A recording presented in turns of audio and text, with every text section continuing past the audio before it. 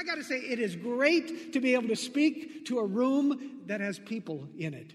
For months, I have been speaking into a camera, and Paul has been my one audience member, and it is so good to welcome some of you back, so thank you. And for those of you who are not yet able to join us in in-person worship, I'm welcome to you too. I'm so glad that we can provide this opportunity to connect virtually, and it's something that will continue. Even after the whole pandemic craziness is gone, we think that this is a great outreach for the gospel. So, and when you're able to return, we'll be here waiting for you. So good morning, all of you. Great to be together. We are returning to a journey through the book of Exodus. And in many ways, it could not be more timely. We are, of course, in the midst of a global plague. We're dealing with this global pandemic.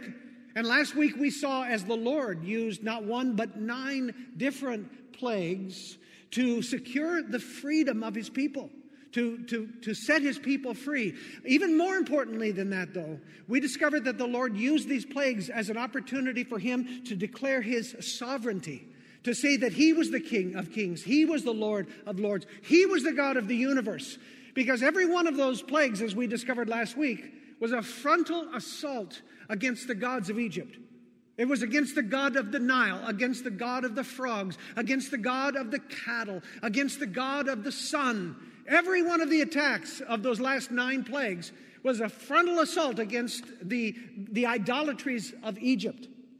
But when we come to this morning, to the 10th plague, we might say, well, what is the Egyptian god that is being attacked here? The angel of death. What was the god that is being assaulted in this plague? Well, actually, it was the most visible god of all in the Egyptian pantheon. It was Pharaoh. You see, Pharaoh was considered also a god. Pharaoh was considered the incarnate son of Amun-Ra, who was the supreme Egyptian god. This Pharaoh, this hard-hearted Pharaoh, was considered to be their god. Well, his hard heart is about to be broken as God delivers his devastating judgment. So I want you to listen to this horrific story of the last of the 10 plagues as it comes to us from Exodus chapter 12. At midnight, the Lord struck down all the firstborn in the land of Egypt, from the firstborn of Pharaoh, who was sitting on his throne, to the firstborn of the captive, who was in the dungeon, and all the firstborn of the livestock. And there was a great cry in Egypt, for there was not a house where someone was not dead. This is the word of the Lord. This is the word of the Lord. Let's pray. Father, we ask that you would speak to us through this hard and harsh word, this judgment against all idolatry. May we be found to be faithful, and may we be pricked in our conscience in that way in which we need to be more obedient to you. For we ask it in the name of Christ our Lord. Amen. COVID-19 is playing no favorites. It strikes down the old, but it has struck down some of the young as well. It strikes down the rich as well as the poor. It strikes down the famous and the more obscure. And we're also discovering that it strikes down the believers, the religious, as well as the irreligious. And this was true, by the way, for many of the plagues in this story in the book of Exodus. As you look through it carefully, you'll discover that 4 or 5 of the plagues that afflicted the Egyptians also afflicted the Israelites. They were not delivered from every one of these plagues. And it turns out that we discover in this story that sometimes God's people are called to endure hardship. Sometimes God uses crisis to drive people to his knees, to bring them to repentance, to draw them back to himself. And it could be, since the Lord has not seen fit yet to lift the plague upon this land, it could be that his purposes in that respect have not yet been completed. It could be that he's still urging us, calling us back to himself. I can say that for Cindy and me, one of the most profound parts of the COVID is that we have been praying together in ways that we have never done in our 31 years. It just seems like 35. 31 years. 31 years of marriage. It has drawn us together closer to the Lord, closer to each other, and in spiritual battle. And my prayer in this crisis has been that it will not be wasted on God's people. That all that we've gone through, what a shame it would be if at the end of it, we're no different. We have not been changed in any way. My prayer is that God will drive us to our knees and that we will cry out for repentance, in repentance for our idolatries that we may have been ignoring. That we will be drawn closer to the Lord than we were when times were good and we really didn't think we needed God very much. Well, we need God now. And I pray that our hearts are turning back towards Him through this moment. Sometimes Christians suffer because it is God's purpose to draw us back to Himself. And sometimes God, in His mercy, in His power, delivers His people. And that's exactly what happened in the 10th plague.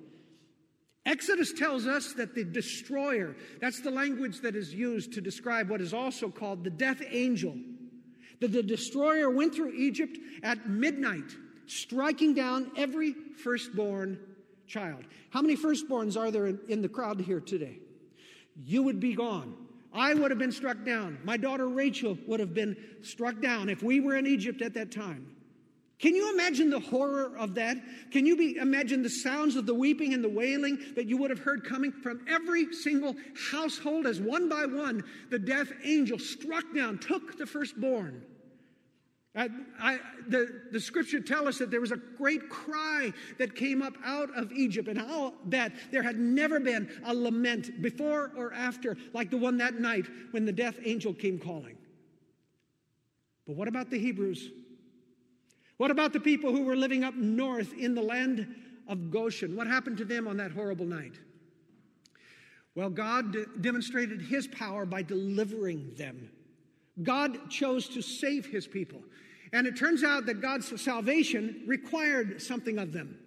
The other times that He spared them from a plague, He just decided to do it. They didn't do a thing. In this instance, God said, if you want to be saved, if you want to be marked as my people, then you got to listen to what I tell you, and you need to obey. And so let's listen to what God told them. Again, from Exodus chapter 12, verses 1 and following. The Lord said to Moses and Aaron in the land of Egypt, this month shall be for you the beginning of months. Tell all the congregation of Israel that on the 10th day of this month, every man shall take a lamb according to their father's houses, a lamb for a household. And if the household is too small for a lamb, then he and his nearest neighbor shall take according to the number of persons. Your lamb shall be without blemish, a male, a year old. And you shall keep it until the 14th day of this month, when the whole assembly of the congregation of Israel shall kill their lambs at twilight.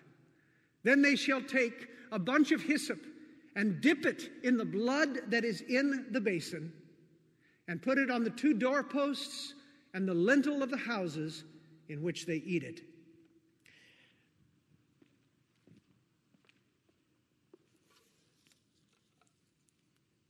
This is animal blood. This is hyssop. And this is what the people were called to do.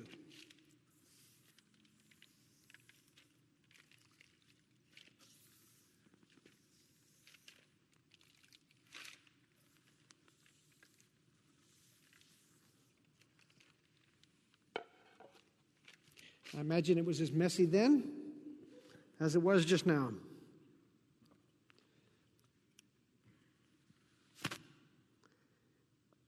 The text continues, they shall eat the flesh that night, roasted on the fire, with unleavened bread and bitter herbs they shall eat it.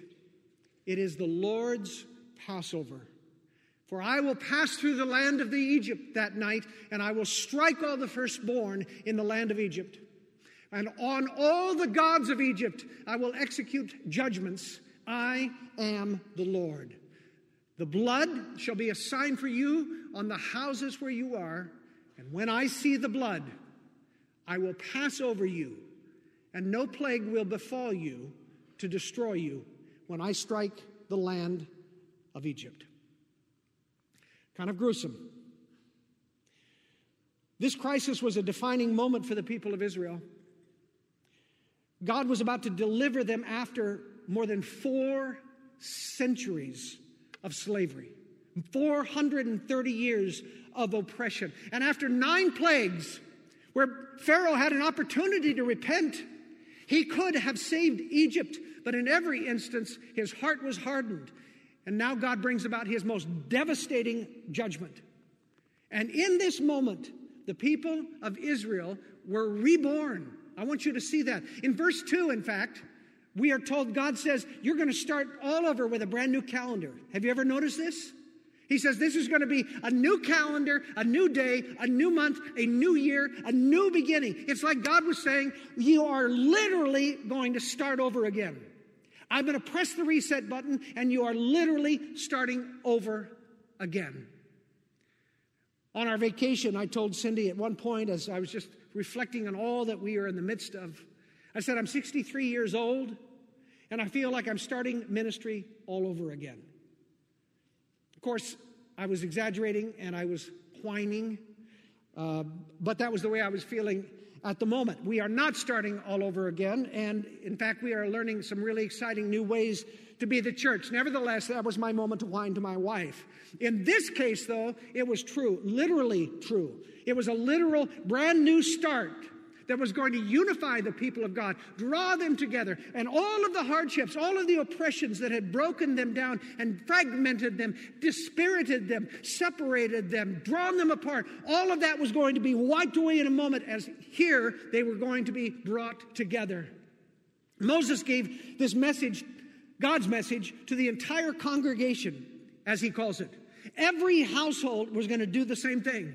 They were going to take the blood of that lamb, and they were going to splash it on the doorposts and the lintel of that door. Now think about that for a moment. What is going to happen when you take blood and splash it all over the door of your house? One of the things you're going to do is make yourself conspicuous. You're going to make your house stand out. You're going to be conspicuous to a culture that is mistreating them, a culture that hates them, a culture that is suspicious of them, a culture that has been using them. You're going to make yourself very conspicuous to them. But the other thing that this was doing was it was making them conspicuous to the Lord. In this act, when they obeyed him and spread this blood across the door of their house, they were declaring to God, we are yours. We're going to be marked by the blood of the Lamb. We're going to trust you, God, for our salvation. We are ready to go forward into a new future, and we will be conspicuously your people. The longer that COVID drags on, the more essential I believe it is for the followers of Jesus Christ to be conspicuous in our hope for Christ. Conspicuous to our fellow believers who might be timid or frightened, encouraging one another. But even more conspicuous to our unbelieving family and friends and neighbors about our confidence in a sovereign God who, despite all of the appearances, despite all of the press releases, is still, in fact, on the throne and in control and will have his way. And so I would ask of you this day, is there anything conspicuously Christian about the way you are responding to this plague? Anything that makes you stand out in a crowd? Or are you just kind of blending in? Are you praying in a way that is conspicuous? Are you trusting God in a way that is conspicuous? Are you experiencing contentment in a surprising way that is conspicuous? Are you holding your tongue when others whine? Are you speaking out when untruth prevails? Are you defying in any way this culture of fear and discouragement that would crush our hope? Is there anything conspicuously Christian about your response to COVID-19 where the people would look to you and say, wow, that's different. You don't see that every day. I need to find out more about that. I've been thinking about that for us as a church. It strikes me that one of the ways that we could be conspicuous in this time would be to not hoard our resources in a season when it would be tempting to do just that. There are a lot of churches, there are a lot of people, there are a lot of families that are hunkering down, holding on and hoarding. And maybe one of the ways we could be conspicuous would be to do just the opposite. I've been really thinking a lot, asking myself this question as a pastor. Here we have this huge church, So what is it that we as a large church with this huge building do when we cannot use that building the way that we once did? How can we witness our confidence, our conspicuous confidence in Christ? By the way, it's a building that because of your incredible continued faithfulness, it looks like this building might be paid off by the end of this year. Congratulations. Thank you for that. In the midst of all this, amazing. But only months ago, this building housed thousands of people who were making their way through into the various nooks and crannies of this building throughout the week. And now, at least for the time being, our gatherings are smaller. They're more restricted. And obvious, all of us, those who are here, those of us who are worshiping at home, we're looking forward to that day when we can confidently walk in, sit right down next to each other, give each other a hug again. But that's not this moment. So what in this present moment do we do with this huge resource that God has blessed us with, but it is sitting largely unused? And as I was thinking about all of this, verse 4 inspired me. Listen to it. If the household is too small for a lamb, then he and his nearest neighbor shall take according to the number of persons. According to what each can eat, you shall make your count for the lamb. They pool their resources. And as I read of that, I was thinking about those churches in Gig Harbor who are meeting in school buildings across our community and who are suddenly homeless. Suddenly orphaned. They love Christ. They're proclaiming Christ. They've been worshiping in these public spaces, and suddenly, bam, they're shut down. They have no place together. And it struck me, here is an opportunity for the body of Christ to come together. What if Chapel Hill offered its building to the orphan churches in our community until they can get back on their feet?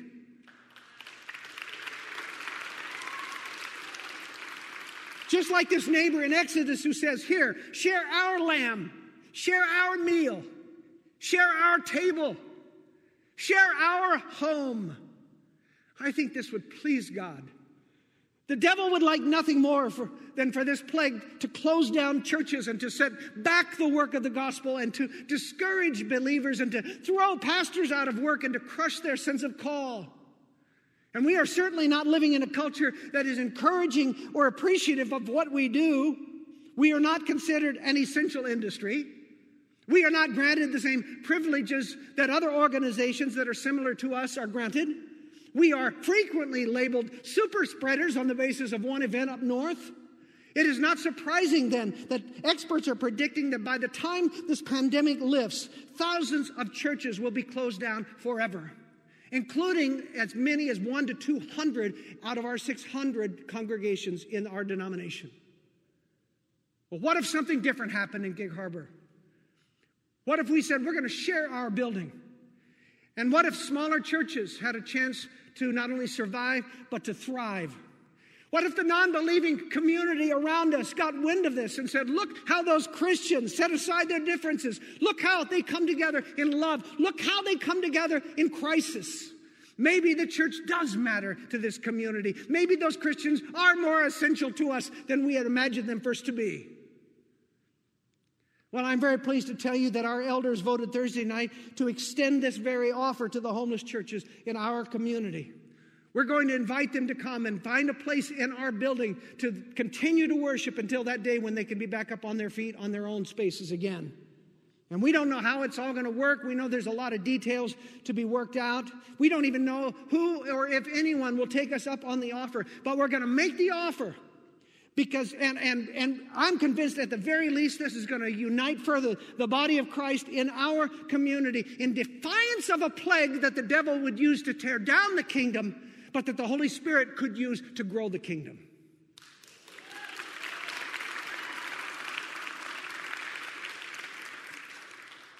We are marked people too. You realize that, right? Each one of us bears the mark of God. Just like the doors over those Israelite homes were marked with the blood of a Passover lamb, we have been marked by the blood of the perfect, permanent Passover lamb. Exodus gives us a glimpse 1,200 years into the future when a guy named John the Baptist would point in the distance to his cousin, Jesus of Nazareth and say, "Behold, the Lamb of God who takes away the sin of the world." And when Jesus gathered with his disciples for that Last Supper, what meal exactly were they sharing together? This one, the Passover, this meal. Jesus broke bread and he poured out the wine and he claimed this ancient ritual for himself. In essence, he said, this was predicting me and now it has been fulfilled. The body of Christ, it's this bread being broken for you, and I'm going to pour out my blood and I'm going to save you through it. And on the next day when Jesus was crucified and his blood flowed onto that cross, that blood became our protection against our death angel.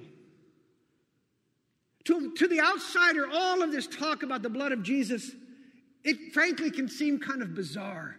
If you're an unchurched person, you might find yourself saying, what in the world are you talking about? Well, what we're trying to talk about is what the New Testament repeatedly talks about. Our hymn says there's power in the blood, and we're only telling you what the Scriptures say. In Christ we have the redemption through his blood and the forgiveness of sins, says Ephesians 1. Without the shedding of blood, there is no forgiveness, says Hebrews 9. Every human being who has ever lived possesses a virus that is far deadlier than corona. The Bible calls that sin. And we sometimes think about sin as those naughty little things that we do, but we know we ought not to do. Sin is far more pestilent than that, far more virulent than that. And especially in these days of corona, it is a vivid reminder to say that a better way to think about sin would be to imagine that it is the most deadly, most merciless, most virulent virus to ever infect a human race. Every one of us has it.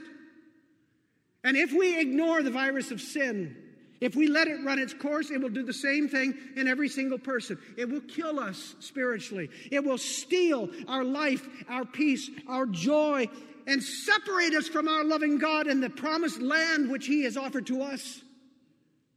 And that is the bad news. That is the truly bad news that provides the backdrop for the most incredible good news ever pronounced. Because there is a cure for the virus. And the cure for this virus is found in the antibodies of the shed blood of Christ. That's where our cure is. The blood which he spread upon the crossbeam and the upright of that horrible instrument of death. And so on this day of worship, on this day of communion, again, you and I are going to receive the mark of the Lamb upon ourselves. Once again, we are going to be reminded of the protection that only Jesus can offer. Once again, we are going to receive the outpouring of the Holy Spirit, who alone can empower us to live lives that are faithful and peace-filled and conspicuous witness for the life-giving power of Jesus Christ, even in a plague. And so I invite you to the table of the Lord this day. For those of you who are at home, if you would take out the bread, and each individual should go ahead and have a piece of bread for themselves and a cup that they're going to drink to share in the juice. For those of you who are here, you're going to find this was handed to you on the way in. It's a little bit tricky, but once you get it, you'll figure it out. You'll tear off the top piece, and that's where you get the bread, and then you'll carefully tear off. So don't do it yet.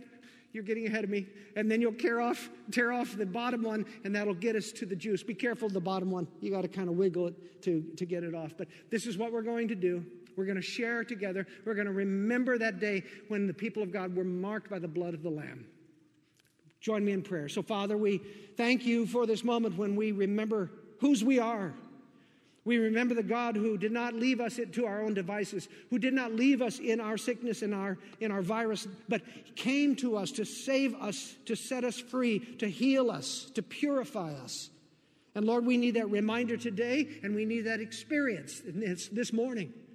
In all of the ways that we doubt you, in all of the ways that we continue to be idolatrous, in all of the ways that we fear you're not going to come through, these are all moments that need to remind us of your faithfulness to us, a faithfulness that is illustrated by the blood of Jesus Christ as it poured out on that crossbeam and the upright.